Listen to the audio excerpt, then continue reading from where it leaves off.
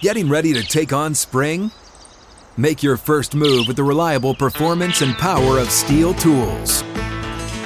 From hedge trimmers and mowers to string trimmers and more, right now save $30 on the American-made Steel FS56 RCE trimmer. Real Steel.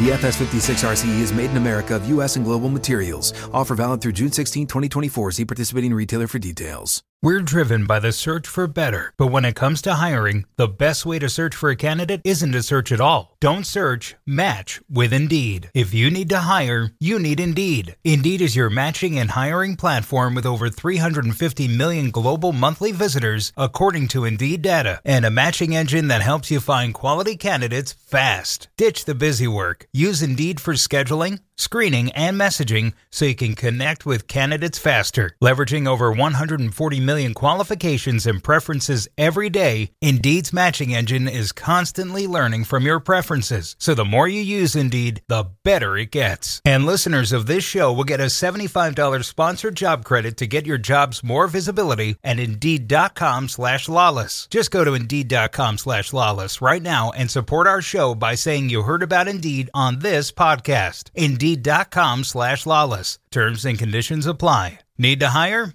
You need Indeed. Hello, Sunshine. I'm Alexi Lawless, and welcome to the State of the Union podcast, where we look at the beautiful game on and off the field through the lens of red, white, and blue-colored glasses. This episode, we'll be talking, 2026 way too early roster predictions, but it's never really too early. Pulisic, Apple, the Banshees of Inisherin, Messi, Vatican Girl, and so much more. But first, joining me, as always, my friend, my colleague, my guiding light, David Mossy, a soccer savant and a Fox soccer researcher and writer extraordinaire. Mossy, how are you doing on this Wednesday, January 11th in the year 2023? I am doing well and excited to have a producer today. Yes, we should let people know, a little peek behind the curtain here. We did the Monday show, which came out on Tuesday, the first one of 2023. We're not going to say we were flying blind, because we have an incredible crew here that just picked up the slack. And there was slack to pick up because producer Sean was nowhere to be found. And sometimes when people don't show up and you just say, it's all right, it's not a problem. It got to that point that also happens sometimes where you actually start to get worried about him. And I hesitate to talk about this because it's make him feel like we care about him, but let's be honest, we do. And we did. Because he wasn't picking up his phone, he wasn't picking up his texts, and now your wheels start spinning. You think, where is this guy and what's going on? Well, come to find out that he was out at 4 a.m. walking his brand new dog, an English bulldog, evidently. And he left his phone, which nowadays has everybody's alarm, in the other room, then went back to sleep and not only overslept, but slept through all the alarms and slept through the entire taping of our show. And so it was not until we were well and truly done with our episode on Monday that we found out that he is okay, he is alive, it's not a problem, and he's back in the saddle for today's show. So if you do see a difference in today's show relative to the first show of the week, let us know in terms of the incredible drop of quality. But Sean's back, and he's going to continue on. Mossy, how are you, my friend? Doing very well. I never answered your text from Monday night. Yes, it is a terrible look for Michigan that we lost to that TCU team, who then turned around and was absolutely demolished by Georgia. I was with Stu Holden last night. He stopped by, and we were talking. My wife joined the conversation, and Ohio State looks a whole lot better in this scenario than Michigan does. My goodness, the Toads there, the Frogs there. What a horrible football team. What a horrible, horrible representation in the worst possible moment in the final there. They just got their asses kicked. In my expert American football opinion. Did you watch the game? So this is what your wife and Stu are clinging to after Michigan went into Columbus. Well, it's more Stu's wife too, yes. And beat Ohio State by 22 points this season. Well, yeah, because if you look at it, both Michigan and Ohio State had the opportunity in the palm of their hand to go on. Both of them left something on the plate there, and they're kicking themselves. But who's got to be kicking themselves more in terms of Michigan had a much easier pathway to the final and completely blew it. So, you watch anything, my friend?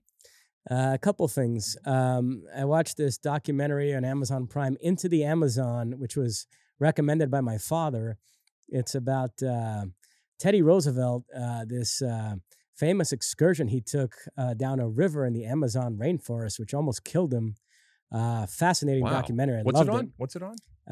I watched it on Amazon Prime. Okay. All right. Cool. And then secondly, this is something you mentioned on the podcast. I finally got around to it. This Netflix true crime doc, Vatican Girl, which I found riveting, but really disturbing. Yeah, it's crazy, huh? Yeah. For those that don't know, this was a young girl that went missing, and she and her family lived within Vatican City over there.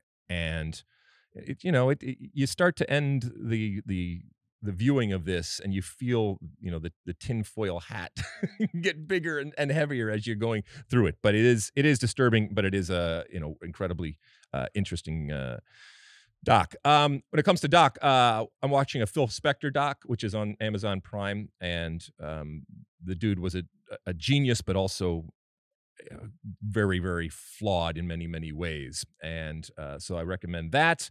And then I was watching the Golden Globes last night, which, and it was just on in the corner of my eye. And most of these award shows now, Mossy, when I was growing up, before you were around, but when I was growing up, award shows were everything. Like you tuned in to find out what was going on, not just in terms of the awards, but to see the people that you put on a pedestal and you idolized, whether it was musicians or actors. And they actually had some significance, and they don't anymore. As a matter of fact, I think they actually have the opposite effect now on not just the industry, but on the individuals in the industry, in that I think they actually look worse but with these shows now. There's nothing relatable, and you roll your eyes. And I'm not talking about rolling your eyes at what the person's wearing or something like that, but the way it's said, it's not funny, it's not interesting, it's not entertaining, and the ratings reflect that. But I was watching, and this one of the awards was for the Banshees, and I don't know if I'm pronouncing this right, the Banshees of Inisherin, but that's one of the movies that it was up. I watched this, and I didn't know that it had been nominated for anything, or it was getting the accolades that it was getting. And it's this they call it a tragic comedy, if you want to look it up here on Wikipedia, if you trust Wikipedia. But let's say it's a tragic comedy, and it stars Colin Farrell and Brendan Gleeson, and it's a really weird, strange, macabre type of story. I didn't find it that interesting. Actually, at times I felt it was plodding and slow and boring. But sometimes that wins the awards ultimately. But I still would recommend it because I think it's some interesting acting, and I think it could have been something. So maybe sometimes you like to watch things for potential, and that's what I think when that comes. And I'm probably not pronouncing it correctly. But anyway, anything else you want to hit there? That's it. All right, let's dive right into it, because there's all sorts of things that have happened since the last couple of days, and bigger picture stuff that we wanted to talk about. Let's start off with Christian Pulisic, because he is obviously a topic for conversation on and off the field, and anything that he does.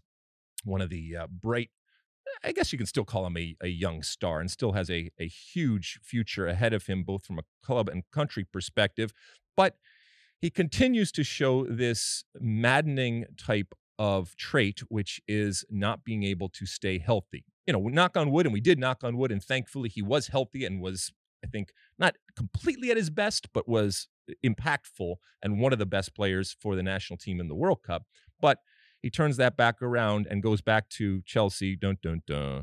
And we come to find out that he's not going to be around from an injury now for a couple of months, is what Grant Potter's saying right now. And so that's not good for Chelsea, because I do think that he is an important player, and they got a lot of injuries right now. But it's also not good for Christian Pulisic, also in the sense that if there were potential moves, and that's been rumored long, in this January transfer window, I don't think that this completely puts the kibosh on that. But you're going to think twice as to what you offered, or even if you are going to offer it going forward, until you really find out exactly what this injury is. And for him to come out and say that it's a couple months, he hopes it's less, but it looks like a couple months, I mean, that's a serious type of injury. When you mentioned January moves, Chelsea have already made one, bringing an attacking player in João Felix, and they've also already lined up Christopher Nkunku for next season. Both those moves have major Pulisic implications. So, yeah, and he picks up this injury. So I agree. It's very disappointing at a time when he was starting to get some regular appearances in the starting lineup. And then he picked up the injury against Manchester City in a league game. And yeah, who knows when he's going to be back. And look, someone asked me today on Twitter about Christian Pulisic and if this precludes him from being looked at or having success at big clubs, because Christian Pulisic is still, I think, recognized as a world-class player, and therefore that value that is attached to it. As we've said time and time again, Christian Pulisic has yet to have that skill and to harness that skill of being healthy and staying healthy. And it is a skill as valuable as trapping the ball. Some players have it, some players don't. And this yo-yoing type of effect that unfortunately we have seen at times with Christian Pulisic, he has yet to and players do grow out of it, but he has yet to completely get out of it. Same thing with someone like Gio Reyna. And it is concerning because I don't know if he ever will.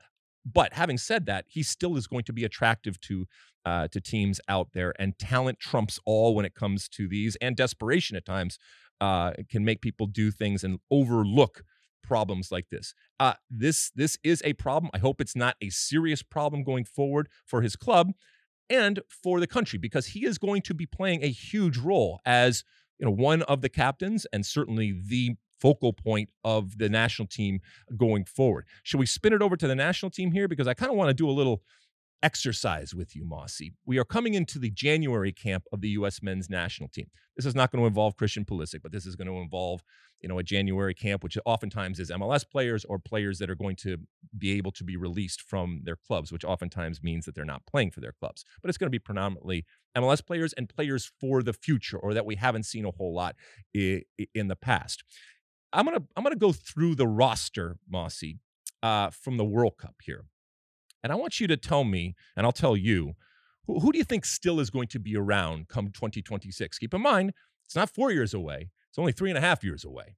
So, goalkeeper, Matt Turner, Ethan Horvath, and Sean Johnson were the goalkeepers at the World Cup. I think Matt Turner's going to continue to be there. I don't think Ethan Horvath, and I don't think Sean Johnson. Yes or no? Do you agree? Well, first off, let me make a larger point. Okay. The U.S. had the second youngest squad at the World Cup behind only Ghana. And so if you go through this roster, there are very few players that you would discard based on age. Yes. Okay. It's a few, but okay. Turner will be in his early 30s, so no issues there. Come 2026, Zach Steffen, somebody who didn't get picked for this World Cup, will be in his early 30s, so I think he could certainly jump back into the mix. And then you have the emerging Gabriel Slonina. So if I had to take a guess, I'll go Turner, Steffen, and Slonina as the three. But you agree with me that Horvath and Johnson are no longer a part of the team going forward? Definitely Johnson. Horvath theoretically could be. No, they all theoretically could be. I mean, so this is, once again, this is a way too early prediction, and we're not going to, take you back and, beat you up. I reserve the right to change this over the next 3.5 years. There you go. All right, let's go to defenders here. Serginho Dest, I think, is going to be involved. I don't think Walker Zimmerman's going to be involved. I think Anthony Robinson's going to be involved. I don't think Tim Ream is going to be involved. I don't think Aaron Long is going to be involved. I don't think Shaq Moore is going to be involved. Cameron Carter-Vickers, I'm on the edge, but I don't think he's going to be involved. DeAndre Yedlin is not going to be involved, and I do think Joe Scally is going to be involved. Anybody there that I missed of those? And obviously waiting in the wings with the unfortunate injury is Robinson, Miles Robinson, that is. And at some point, Chris Richards is maybe going to come good, but these are players that certainly could be involved going forward. But of the people that I said aren't going to be involved, is there anybody there that you disagree with? The Zimmermans and the Reams and the Longs and the Yedlins? No, I agree. Those all drop out. Cameron Carter-Vickers? He could be, yeah. I think center back, I'm looking at Miles Robinson, Chris Richards, Carter-Vickers, Palmer Brown, Mark McKenzie. I think those are going to be there. And then somebody completely new could emerge. We'll see. But yeah. And by the way, keep in mind that in the interim, we will have seen an Olympic team play. We will see this whole generation come through, and there will be stars that emerge through Gold Cups, and who knows, maybe Copa Americas and other things that happen. The interesting thing when talking about the national team is it's also what's coming up behind, and very, very closely behind, not generational, like we have to wait 2 generations. I think that they're going to want their moment, especially 2026 being, and I think it's going to be in the offing. Anything else there defensive wise? So we also talking fullback here? Yeah, go ahead. Yeah, so I think the starters, Dest and Anthony Robinson, should be no problem for the next World Cup. Joe Scally is a guy that I think could He's really only 20 emerge. years old. Yep, he's only 20 years old. Kevin Paredes is a guy I'm going to keep an eye on. And then, you've got all sorts of Reggie Cannon, Brian Reynolds, Sam Vines, George Bello. So, age is no issue there. Just seeing which guys develop the best over the next 3.5 years. So I think the U.S. is going to have plenty of options there. Yeah. Okay, speaking of options, and I think a lot of people, when looking at this team, this was the wheelhouse, the engine in terms of the midfield. Tyler Adams, Yunus Musa, and Weston McKennie. Barring injury, and of those, just to remind everybody, Tyler Adams is 23 years old, Yunus Musa is 20 years old, and Weston McKennie is 24 years old. Barring any injuries, they are going to not only be there, but they are going to be the focal point in that midfield. Coming on strong behind, Brendan Aronson. I don't think that Luca de la Torre, I think this is one where I don't think that he is ultimately going to make the impact that people want them to, or maybe that he can make. So I'm not sure if he's going to be around 4 years from now. It would require him making a leap and finding a way to push his way into there. I don't think Christian Roldan's going to be around, and I don't think Kellen Acosta is going to be around. Obviously, you have Jordi Mihailovic waiting in the wings, Eric Williamson, these types of players, and a whole host of them. Yeah, I was going to bring up Williamson. Paxton Pomykal is a guy who, if he can get over his injury problems, which he sort of did last season, I think he could really emerge. Obed Vargas is a young player I'm going to have an eye on. But and then if we're bringing up Aronson in this mix, he's kind of a tweener. Then Malik Tillman is somebody I would throw into that mix too. Mihailovic, you mentioned, just moved to the Netherlands. AZ Alkmaar, so we'll see how he does there. Those three, Musa, McKennie, and Adams, I think will be starters again come 26. I don't see any reason to mess with that trio too much. No, absolutely not. And look, young Aronson's there too, Paxton Aronson, and too. So you never know how that would play out. And very, very quickly he could move up the ranks and start doing some things. All right, we'll get up to the forward position. Okay, so Gio Reyna is going to be involved, whether people want it or not, and I do want it. I don't think Jesus Ferreira is going to be involved, only because of the false nine-ish way in which he plays, and I think that is going to be he's going to carry that around, and I think there's going to be such a hell-bent type of desire to get away from that and actually focus in on true striker number nines that he's going to fall by the wayside. Christian Pulisic is going to be around. I don't think Jordan Morris is going to be around. I don't think Haji Wright is going to be around. Timothy Weah is going to be around. Josh Sargent, yes, I say that he's going to be around, but this is wide open, as we've said time and time again. Obviously, you have Ricardo Pepi waiting in the wings. Pefok is 26. Not sure he's going to be around. And then Brandon Vasquez. There was so much talk about Brandon Vasquez, who, by all accounts, is going to be in this camp in January. And who knows, might be the missing piece, and might be looked back as we didn't bring the missing piece. Yeah, I mean, first off, at winger, that's the strongest position right now. Pulisic, Weah, Reyna, if we're counting Aronson in that group. Younger Aronson, as you mentioned, could be in that mix as well. So, I think the U.S. is going to be very well served there. Even somebody like a Caden Clark could work his way into the mix over the next 3.5 years. At center forward, they're all young. So, in theory, their best years could be ahead of them if you're talking about Ferreira, Sargent, Pepi, Dike, Vasquez, all these guys, Haji Wright. But you still question whether any of them is good enough, really, to be a starting center forward. The X factor in this whole equation is this Balogun, this young player who hasn't decided yet whether he's going to play for England or the United States.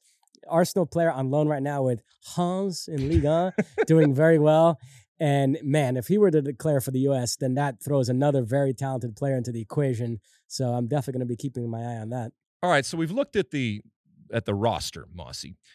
Let's look at the coach, and obviously this is a very relevant topic right now. And again, no new news relative to the craziness and the drama that has happened over the week with Greg Berhalter and Claudio Reyna and Danielle Reyna and all that. But at some point, somebody is going to coach this in a full-time capacity. And Graham over there on Twitter had asked me, who would you pick to be the next U.S. men's national team manager if it were up to you? And look, there's so many options out there. And so, I thought about this for a little bit, not for very long, when Graham asked me this, and I fired off. I said, Peter Vermes. I got a lot of time for Peter Vermes, and I think he is in a sweet spot, if you will, of having the experience, the ups and downs of coaching, and the time spent within American soccer that I do think, despite some people's protestations, is actually a benefit and is of value. But he's also 58 years old, so he's still young enough, I think, to be able to do some different things. He has shown at Kansas City that he can do more with less.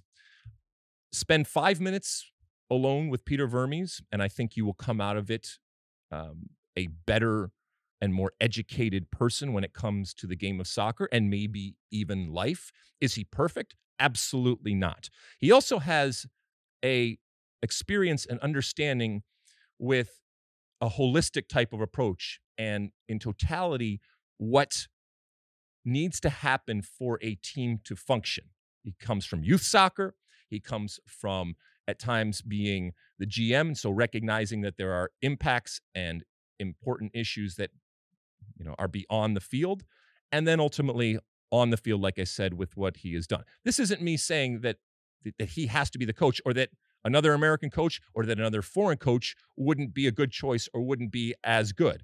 But, Graham asked me, and this is what popped into my head. And I think that he is a leader of human beings. And in this case, I think he would be, in specific to 2026 also, I think it would be an interesting choice to lead this team over the next 3.5 years into what arguably is going to be the most important World Cup, certainly in my lifetime, and an incredible opportunity. And keep in mind, you are all of your experiences. And Peter Vermes, while he played in the 90 World Cup, he was left off of the roster in 1994 when the U.S. hosted the World Cup. And for him to lead this team back to a U.S.-hosted World Cup, I think that he would appreciate that. He would recognize the opportunity. And I think that he would do things that would make us proud, ultimately. And again, this is just an opinion as of, what are we looking at? 4:10 on Wednesday, January 11th. I might get up tomorrow and think something different, but I've always had a lot of time for Peter Vermes. And as I said, he's not without flaws, as we all are, and he has made mistakes over the years, as all coaches do. He has no international experience, and I was being a little facetious today on Twitter when I said, "Oh, but wait, he's from New Jersey, and he has friends and connections with American soccer, and he's from the American soccer ecosystem, and he played with Ernie Stewart, and I'm sure he doesn't have a Rolodex because nobody has a Rolodex, but in his phone, he's got plenty of names and numbers from people in the American soccer community. So automatically, for a lot of people, that disqualifies him, because evidently we're trying to find somebody that has no connection at all, not just to American soccer, but to soccer, period, going forward. So there's no connections. Anyway, go ahead, Mossy.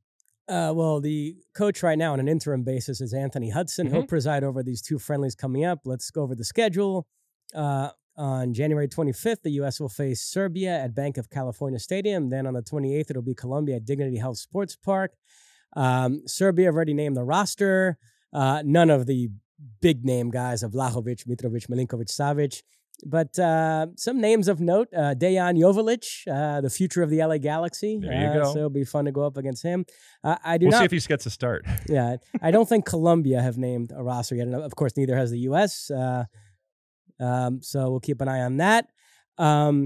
The U.S. then in March will play El Salvador and Grenada in the Nations League. Assuming they win their group, then they would have the Nations League semis in June. And also this summer coming up, there's a Gold Cup, which you can catch on Fox Sports. So busy 2023 for the men. The women obviously have a World Cup to look forward to this summer in Australia and New Zealand. And they have two matches coming up against World Cup co-host New Zealand in New Zealand. That is January 17th and the 20th.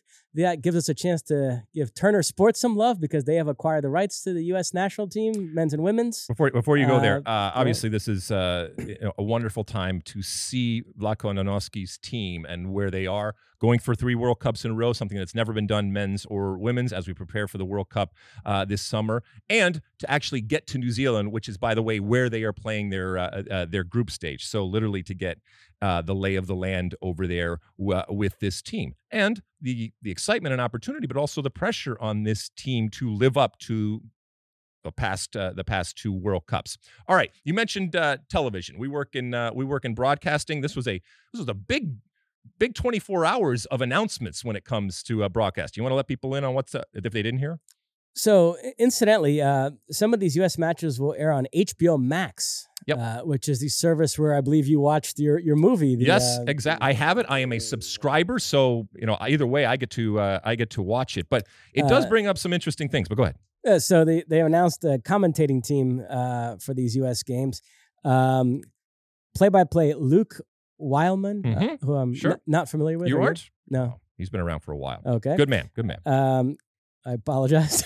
Sorry, Mossy. Sarah Walsh, who we know well, worked with. I know. Delightful. I know Sarah Walsh well. One of the things that Sarah Walsh enjoys is when I'm doing the away team, and she at times doesn't know any of the players. And let's be honest, many of us don't know the away. If it's like a completely random team that we're all trying to figure out who the players are. She just enjoys, and I'll catch her eye when I'm doing it, and she can't stop giggling when I'm doing some of these lineups. So. Reporter Melissa Ortiz, who we just spent 5 weeks with in Qatar. She was involved in a lot of digital stuff. Analyst Julie Foudy. Solid. Yep. DeMarcus Beasley. Hold on, though. That's Julie Foudy, right? She's a part of the American soccer ecosystem, and with all the the connections and the friendships and the history and the baggage and the biases. Ooh, that's not good. DeMarcus Beasley. I'm going to drive this thing into the ground, Mossy. Also in Qatar with us doing digital stuff. Shannon Box. Okay. And Kyle Martino back in our lives. Back, baby. It's like the mafia. They can't they can't, just when you think you're out, they bring him back in. Actually, I'm glad Kyle's back involved in soccer. I think it's where he belongs. I think it's where he excels, and I think his voice is needed in this business that we are in. And we saw him many years do great work over at NBC with the EPL. He's taken a couple of years off, maybe more, and he's done a lot of interesting things, including a lot of beneficial things out there. And I'm glad that he's back. So this is going to be fun, and he knows a lot about soccer, and I think this is near and dear to him. So I'll be interested to see him and his gorgeous hair when it comes to broadcasting the U.S. men's and women's national team. Shifting gears to MLS. Hold on. One thing, just so you know, I was talking to someone earlier because you mentioned HBO Max. So these games will be on TNT and HBO Max. Sometimes only TNT, sometimes only HBO Max. Evidently, if the way I'm reading this correctly. But one of the things that needs to be sorted out before these games start is that evidently, if the game is on HBO Max, there are some restrictions as to where and when you can show them. And so from a bar perspective and a group perspective or a fan fest perspective, it could get dicey and it could get problematic. So I do think, I have a call into United States Soccer Federation. By the time we talk next week, hopefully I'll have some answers and they will have figured out what's going on. But if you can't watch the U.S. men's or women's national team in a bar in that group setting because it's on HBO Max, that is a problem. That is a problem in terms of catering to a big part of your audience and big part of your fan base out there that is, whether it's the American Outlaws or anybody else that get together in that social setting. So they're going to have to figure out how to do this. And, some of these questions and concerns and problems will come up as you go along, but it's up to the United States Soccer Federation, along with their partners, to fix that, to make sure that they are not hurting the future of soccer by going over and taking this money and being associated with these partners. Obviously, from an HBO perspective, they hope to have new subscriptions. That's obvious. That's business, and I don't begrudge them that. But if in doing so, they're taking away the ability to watch the game in groups, that could be a big problem. Anyway, go ahead.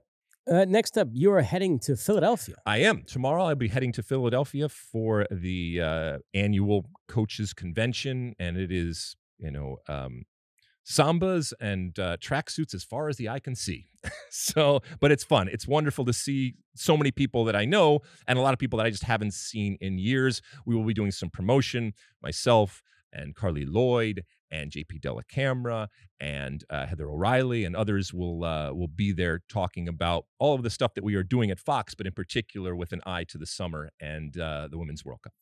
And I'm sure MLS's move to Apple will be a topic of conversation. It will. So that was the other announcement. It was interesting that they both came out on the same day. You think they could have gotten together and said, hey, this is the day that we're going to do it, and when are you going to do it? But evidently they decided to drop this on the same day. So MLS announces, the Apple deal has been announced for a while, but they actually announced the TV crews that are going to be involved. And keep in mind that all of the billions that Apple is paying MLS in this historic deal, an unprecedented type of deal, they have to use some of that money in order to give Apple the finished product. And the production of MLS as a broadcast content is going to be generated entirely by MLS in-house. And keep in mind also that there is a linear deal, that would be us in terms of a traditional television station in Fox, that has been done too, where we will be showing games of the week. And we look forward to that. But when it comes to Apple, it is subscription-based, it is streaming, it is available all around the world for anybody, anywhere that they are that has the Apple subscription and the MLS app through the Apple subscription. So this is uncharted territory for a sports league. And we'll see ultimately how it goes, because it's not just about getting people to sign up to Apple from an MLS perspective. It's about increasing the visibility and the success of the league going forward. And if that doesn't happen with that, then that's a big problem. But anyway, you want to give us some of the names that will be working there? And this is not the full list, apparently. Not yet. There's still evidently should be some more coming. And with the amount of content they have to crank out, they need people. But yeah, I mean, the list includes Kendra de St. Aubin, who we know well. Oh, we love her. Yep. Marie Seydoux, who he has the best agent in the business. My God, that guy, every time we turn around, he gets a job. I love it. And he deserves it. Lori Lindsay. Oh, yep. Danielle Slayton, who we love. Taylor Twellman, we talked about on our last podcast, leaving ESPN. Yep. Your former center back partner, Marcelo Balboa. Wow. All right, there's some hair. Good, you got a long hair. That's a good thing. Yeah, I mean, there's a lot of talent. There's a lot of talent going over there, and I'm excited, and I'm really, really curious to see ultimately what this production looks like. I heard, I listened to the opening press conference. My friend, you mentioned Taylor Twellman. It was interesting because he was hammering the fact that in doing this, he was now going to be able to be unapologetic about supporting MLS. And I haven't had a chance to talk to him about that, but obviously this was something that he thought was important to stress time and time again. I've never apologized for loving MLS, and I don't know quite what he was getting at there, but obviously he feels that he has been freed to do and broadcast in a way that he hasn't been able to in the past. I'll be interested to see how that manifests in both his individual performance and ultimately how, in totality, this broadcast from MLS through Apple looks aesthetically. But these are all people that have been involved. Max Bretos was announced too. Go ahead. Sasha Kleshchen. Bradley Wright Phillips, who we've worked with his father in World Cups. It's a quality group. Diego Valeri, the beautiful Jillian Sakovits. Yep. Steve Cangelosi, the Kanji man. Jake Ziven, who we know well. Sure. Boy, this is a dream team. Listen, this is a dream team, although this is also from a local and regional perspective. I know as fans are looking at this. By the way, you can have your local radio audio. You can click something evidently and have that if that's something that you wish. I will say this. These are the lucky few. These are the ones that get to continue on and to make a living with an incredible opportunity at Apple. There are others that will be added later, like you said, but there are also others that won't be added and that did not, for lack of a better phrase, make the cut. Or, when the music stopped, they didn't have a chair, that have given everything year after year, sometimes decade after decade, to the game. And I hope that those voices aren't completely lost going forward. This is, as you know, Mossy, this is a hell of a business. And it's very, very difficult at times to predict. And sometimes it doesn't always make sense. But ultimately, I hope that this is good. I hope that this is good for MLS. I hope that this is good for soccer. And there's a lot of people that didn't get these opportunities that are as good, maybe even some cases better. But as I said last show, life isn't fair and soccer isn't fair. And I hope that they find a way to stay involved with soccer, because we need those voices as much as anything. But the opportunities are still, as far as we have come, few and far between, which is why they can pry it from my cold, dead hands. And I'm incredibly privileged and lucky to be able to sit here and look at you and talk into a microphone and make my living in this game. Interesting MLS news item. They have to decide on this soon before the season starts, but according to The Athletic, they're strongly considering tweaking the playoffs again. It would be 8 teams in each conference making it, and the first round would be best of 3, and then every subsequent round would be single elimination. What would you make of that? So it's like a World Cup-ish type of format, Well, no, that's what they toyed with earlier in the offseason. And then they said no. They sounded crazy to me. This is what? 8? This is just, they want more playoff games. So Right. They're going to make the first round, instead of being single elimination, a best of 3. Okay, so we've done that before. Way back in the day, we actually had 3 games as part of playoffs. And yeah, if you want more games, you can get more games. I do think that it's the general consensus over the last, 5 years or whatever, that the individual games have been kind of cool. And the emphasis that have been put on one game for all the marbles has ratcheted up the drama. And so to get away from that, even giving more games, I'm worried about that. Keep in mind also, this is going to be a unique year with a couple of leagues. What are we talking? A couple Leagues of Cup. Yeah. Leagues Cup, where MLS is going to take a month off, where everybody plays in this cup, and both leagues, MLS and Liga MX, stop playing. So this is going to be a very, very interesting and a very, very different year for Major League Soccer, and I guess for soccer in general. Anything else, Mossy, before we go? No. All right, listen. I think we've hit enough here. There's so much stuff that we could talk about because it's soccer, and there's always something else to talk about. But I think that's enough to get into your head for today in terms of this first segment. So we're going to take a quick break, and when we come back, well, there's all sorts of stuff happening over in Europe with the leagues that are starting back up, and cup games going on, and some upsets, shall we say? So we'll take a quick break. When we come back, we'll have that.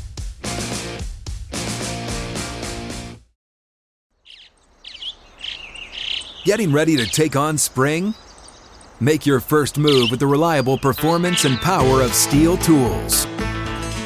From hedge trimmers and mowers to string trimmers and more, right now you can save $20 on the Steel MS-162 or MS-170 chainsaw. Real Steel. Offer valid through June 30th, 2024. See participating retailer for details.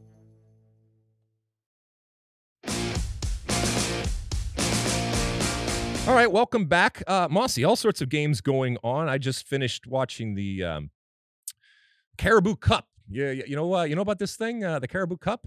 I do, yes. The semifinals are set. Not what we predicted. 2 games yesterday, 2 games today. We have to lead with the big shocker. Manchester City crashed out of the competition. They lost 2-0 away to Southampton. Holland and De Bruyne didn't start, but they both came on in the second half and were unable to rescue City. The backup goalkeeper Ortega caught way out of position on the second Southampton goal.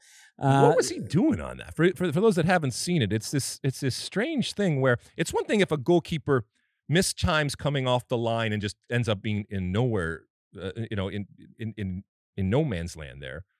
But in this situation, he comes. I don't know why he's off the line that far, and then he just gets dinged over the top, and it's mind-boggling. It's going to be a really interesting video session when he gets back and has to explain to his goalkeeping coach why he was there. Also today, Nottingham Forest and Wolves played to a 1-1 draw. Raul Jimenez scored for Wolves. It went to penalties, and Nottingham Forest advanced. All right. What do you think that Pep is bent out of shape about this result? They have bigger fish to fry. Okay. All right. So Nottingham Forest off to the semis as well. Our good friend Jeff Hyman celebrating somewhere. Poppy Miller as well. So they're in the last four. Yesterday, Manchester United advanced 3-0 winners over Charlton Athletic. Anthony with a great goal, and then he was replaced by Rashford, who scored twice late. Very few players in the world playing as well as Marcus Rashford right now. So Manchester United keep rolling. 6 wins out of 6, all competition since returning from the World Cup. Because Eric Ten Hag knows what buttons to press, Mossy. I'm telling you. And then Newcastle also advanced yesterday, 2-0 winners over Leicester, Byrne, and Joelinton with the goals. And the semifinal draw has already occurred, so we know it'll be Southampton against Newcastle, Nottingham Forest against Manchester United. Those are 2-legged ties, and then the winners meet at Wembley in the final. Oh, so I mean, this is Manchester United's to lose, although Newcastle might have something to say. Yeah, right? Great chance for Eric Ten Hag to win a trophy here early on in his first season, which would be a good start. And Newcastle also would love to win a trophy early on in this with these new owners, and they kind of launch them. These cups, you don't care about them unless you can actually win them, and then you'll point to them and say, "Oh, here's your silverware. This is what I've done." But if you bomb out in the way that Pep did, it's like, we got bigger fish to fry, and it's really not that much, and blah blah blah blah. But this was a horrible performance by Man City. All right. Anyway, Spanish Supercopa. Yes, that is taking place in Saudi Arabia. The first semifinal. What? Why are they doing that, Mossy? Right, that's what they've done the last couple of years. I know, but why? Spread the game. Why? Oh, you think they're spreading the gospel? Yeah. What they're spreading is some cash. That's what they're spreading. So, but it is the globalization of the game, and it is the Middle East. Listen, we've just spent a month and a half understanding how much that region wants to be in play, and these types of things they start to add up, and they get paid a lot of money. So. The first semifinal was today. Real Madrid and Valencia finished 1-1. Benzema from the penalty spot late in the first half, and then Lino just 20 seconds into the second half equalized for Valencia. Yunus Musa started. I thought played pretty well, but it stayed 1-1. It went to penalties.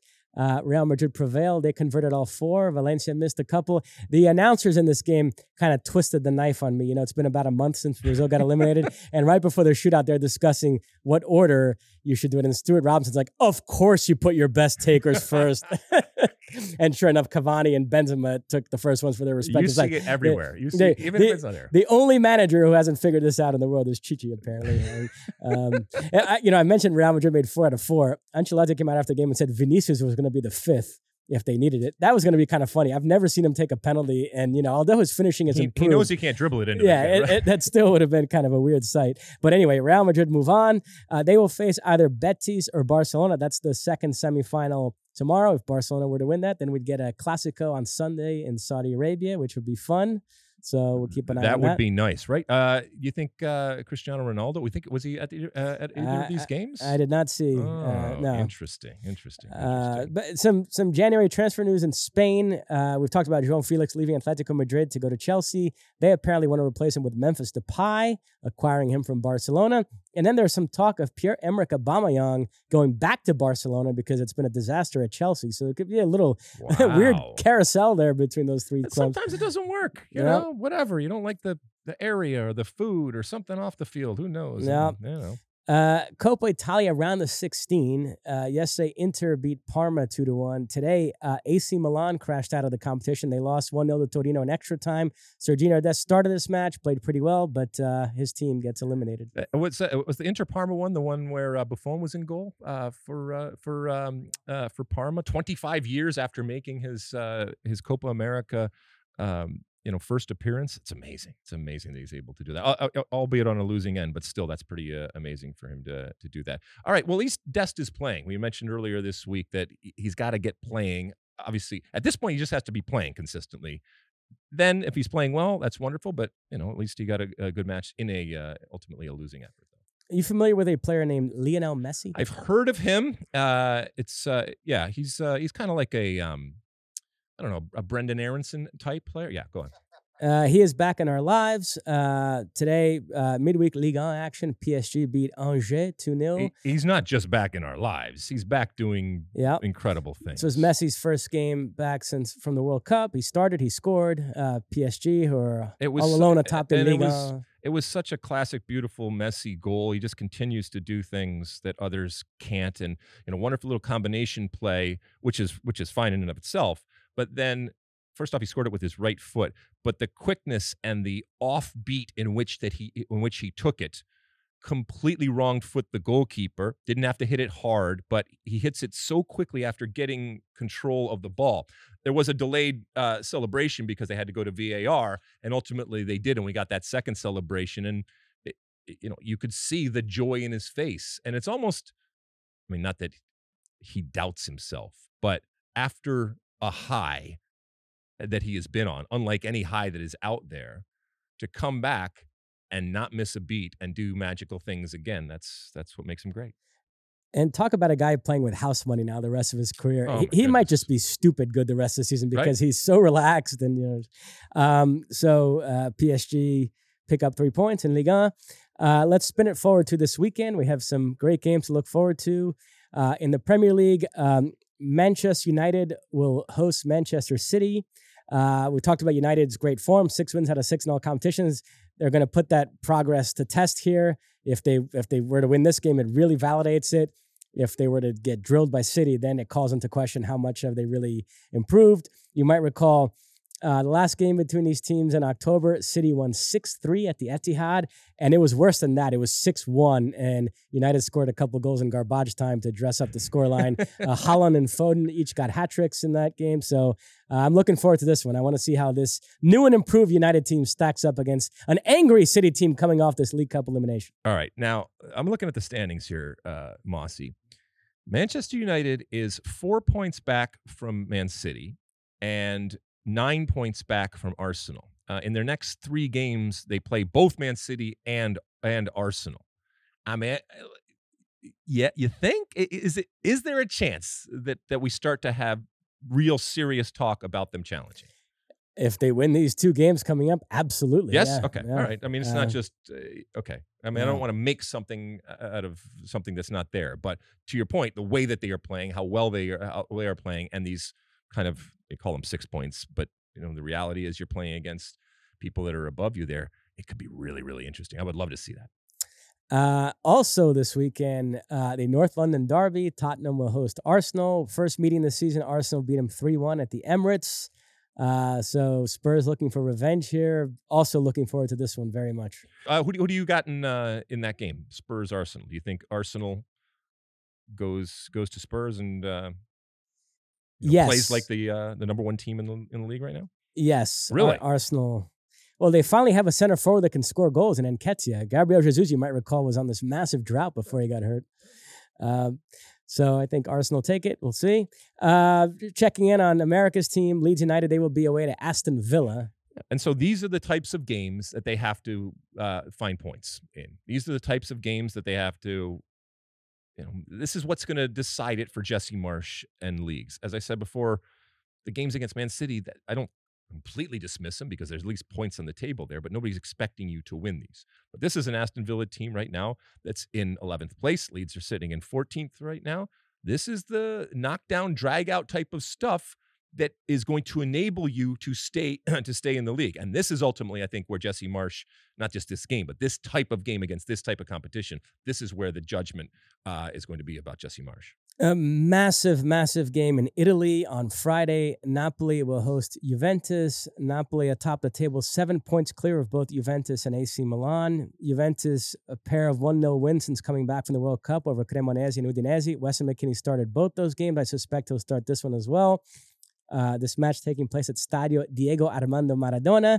Napoli trying to win their first Serie A title since the Maradona-inspired triumph in 1990. Should be a good one, huh? 7 points clear right now. So this is, you said, okay, so this is in Napoli. Okay. Yeah. Oh, interesting. This might decide it. Yeah, you think a Juve win blows the race wide open again. Yep. Napoli win would put it to 10 against Juve. AC Milan also 7 back. We'll see what they do this weekend. They face Lecce, but Yeah, I mean, this could be a knockout blow as far as Juventus 10 are concerned. points, that's something for how good Napoli is here. But Yeah. then they might get a little squeaky bum if Juventus goes to Napoli and finds a way to win. As we mentioned, Real Madrid and Barcelona are off in Saudi Arabia competing in this Super Cup, so that makes it kind of a down weekend in La Liga. Stu Holden's Mallorca away to Osasuna, in case you're curious. But Stu apparently more concerned with comparing Michigan and Ohio State's playoff performances. Yeah.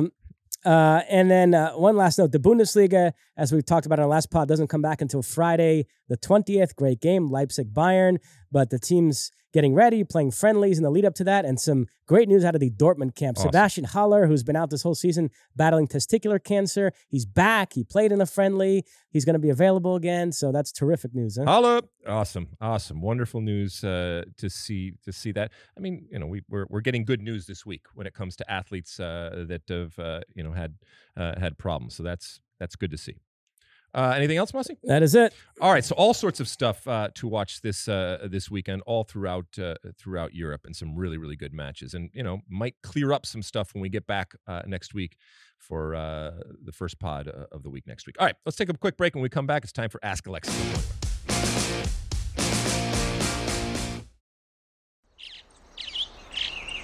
Getting ready to take on spring? Make your first move with the reliable performance and power of Steel tools. From hedge trimmers and mowers to string trimmers and more, right now save $30 on the American-made Steel FS56 RCE trimmer. Real Steel. The FS56 RCE is made in America of U.S. and global materials. Offer valid through June 16, 2024. See participating retailer for details.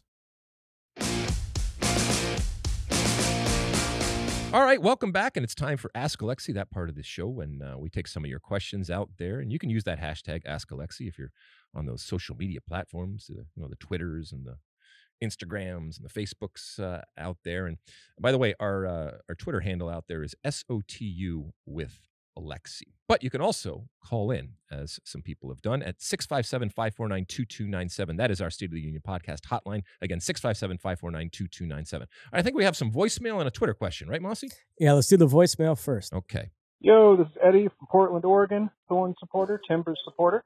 Loving you guys' podcast. Hung on every word through the whole World Cup. Thank you so much for all the work you guys put in. And I'm looking forward to hearing more in the future. Maybe you'll comment on this issue. Recently, Kylian Mbappe said something along the lines of the reason why European teams tend to succeed at the World Cup is that they get the opportunity to play against one another. They get the opportunity to play in Europe against such amazing teams and figures as European football produces. Now, obviously, Argentina won, much to my delight and that of probably the majority of the people on the planet, and they made great light of the statement. However, something about it rings true to me. I'm wondering if our guys, the USMNT, could benefit from competing overseas a lot more, particularly in Europe. Might elevate them some, give them some opportunities, and give them some good just experience in order to face our future rivals.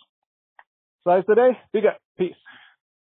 Okay, Eddie from Portland. First off, thank you for the kind words, and thank you for listening to all the all the content that we were cranking out over there during the World Cup. It was a labor of love, and by the way, Mossy, the numbers that we had were incredible. So the fact that people were listening to us babble on, sometimes in a middle of the night type of state, is wonderful, and a credit to you. And thank you so much to people like Eddie that did tune in day after day, because we were cranking it out in their day, and now that you are tuning in here a couple times a week. All right, to your question, and I think we've talked a little bit about this before in terms of the challenges. First off, you're still hedging your bets, okay? So the United States, you don't need me to tell you, is not Argentina in terms of a national team. It's not Brazil in terms of a national team. So the fact that Argentina won the World Cup doesn't mean that a continual diet and schedule of facing European teams wouldn't be beneficial to the United States national team or any other comparable type of national team. You play within your region for the most part, and now we're talking about friendlies and possibly being invited to different cups. So yeah, the more times we get to play against better competition, and the reality is that when you look at, if you had to list your top 20 teams, the vast majority would be from Europe, and therefore that's going to make you better. Like in anything in life, challenging yourself against better competition is going to make you better. Yeah, the better off you would be. The problem is that you have your own regional competitions that you are obligated to play from a U.S. perspective. While it's fun and entertaining and exciting, the reality is that there's only a handful of teams that really give the United States men's national team within CONCACAF, our region, a game. And you want the others to get better, but the reality is that just hasn't happened. And so I would love to say that over the next 3.5 years, the United States is going to play as many European teams as possible. And you know what? It might end up happening sooner rather than later. We already have some European teams scheduled, and if rumors are true, we've heard that Germany's coming over to the United States, so that could possibly be happening. And the more of those, the better off we are. The problem is we just can't count on them, because while we have to play our regional competitions, all the European teams also have to play their European competitions. And with the advent of the Nations League, there are there's very few opportunities for the United States to play these types of games. They're going to have to find these windows, because keep in mind the U.S. is not going to have to qualify for the 2026 World Cup. So when it comes to being invited to Copa America, who knows, when it comes to being invited to other things, we're going to have to take those opportunities. But I just don't see, while I would love to see it, I don't see how it fundamentally changes where we are consistently able to play against European teams. But undoubtedly, to your point, Eddie, it would make the national team better.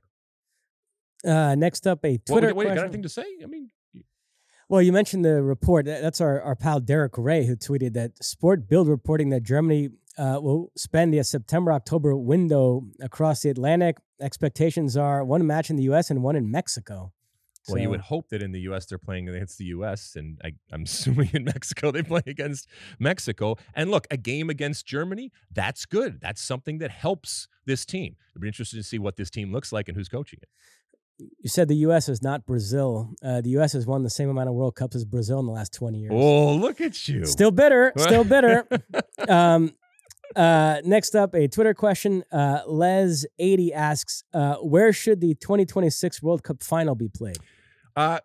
Good question. And I think that this is being asked more and more now as we're starting to learn a little bit more in terms of the details of 2026, but there's still a whole lot that is yet to be decided, including where that is going to be. I answered this on Twitter to Les80 here, and I said very, very clearly, I think that it should be indoor. Keep in mind that there are, Houston, Dallas, Atlanta, and Vancouver that are sites for the 26 Men's World Cup that are indoor and have roofs. And, people said, SoFi's not really, as we saw this Monday when it started to rain in the roofed stadium over here in Los Angeles. But I think that it's going to be in Dallas. I think Jerry is going to get his way over there at Jerry World. And I know it's not actually in Dallas, but, come on, don't be a jerk like that. But I think it's going to be in the Dallas Stadium. I think it's going to be indoor. We have had indoor World Cup games, whether it was World Cups in Canada or even as far back as 1994 in the Silverdome in Detroit during the men's World Cup. It will be grass, and that still has to be decided as to what type of grass and how that whole technology is going to happen, because you can't just roll in grass. You actually have to have it grow and make sure that it is playable. That being inside means that the climate. This is the summer in the United States, okay? And all of the, clutching of pearls and hand-wringing that people had about the weather when it comes to Qatar, Masi, you'll back me up on this. It was actually delightful and completely comfortable. And I'm not talking necessarily in the stadium. I'm just talking about, walking around in November and December in Qatar, in Doha. It is going to be much, much hotter in the summer of 26 in a lot of those venues, especially the ones that aren't indoor. I mean, in particular, the ones that aren't indoor. And it's not like they have air conditioning like they did in Qatar in these stadiums. So it's going to be incredibly hot in some of these places. So your final game that you want pristine conditions, I think you would want to have indoors. And so it would be the first Men's World Cup final that is played indoor. But in doing that, you can literally control the climate. You can make it comfortable, not just for the players, but for the people watching. Also, inclement weather that we talk about, you alleviate the danger of having to delay the game. Also in Dallas, because of the time zone, it's beneficial to the European audience, which we know is a priority when it comes to FIFA. So I think something like that would absolutely make sense going forward. For people that don't remember the last 2 World Cups that we have had, we had 3, but the World Cups have had their finals in Los Angeles, and they've had opening games at times in Chicago and games in New York. And so people bring all of these up. Where the final should be, Mossy, really though, Las Vegas. But it's not a city come 2026. I'll never forget that the opening game of the 94 World Cup was in Chicago because I now associate it with that OJ 30 for 30 documentary of that crazy day and everything that happened. Yeah, the chase. Yeah, me and Brad Friedel were sitting up the night before our first game, which was the night before our game in Detroit, and watching OJ. And I was just screaming at the screen going, because we had an 11:25 kickoff. And I was screaming at the screen going, OJ, you're killing me here because we're going to have to stay up all night to figure out how this thing ends. And I got to get up tomorrow morning and play in my first World Cup game. So that was nuts. And if you remember in the opening game that featured defending champions Germany against Bolivia, Marco Echeverri, the great Marco Echeverri, got a red card in that game. And before the game in the opening ceremonies, Diana Ross missed a penalty kick. So all sorts of stuff that can happen in opening games. Is it June 17, 1994? Something like that. Yeah, something like that. So I can't believe you remember that. But yeah, I do think that I think that Dallas has a real shot at hosting the final of 2026 when the United States is playing against your Brazil in the final of the 26th World Cup. All right, Mossy. Anything else? That's it. All right, let's take a quick break, and when we come back, I will give you my one for the road.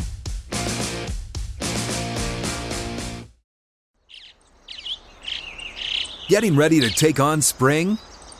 Make your first move with the reliable performance and power of Steel battery tools. From hedge trimmers and mowers to string trimmers and more, right now you can save $50 on select battery tool sets. Real Steel. Offer valid on select AK system sets through June 16, 2024. See participating retailer for details.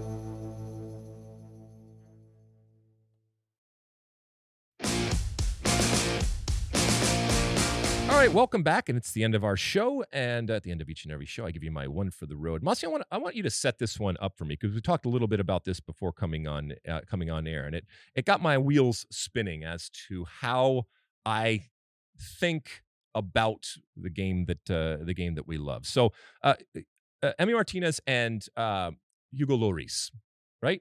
Two great goalkeepers.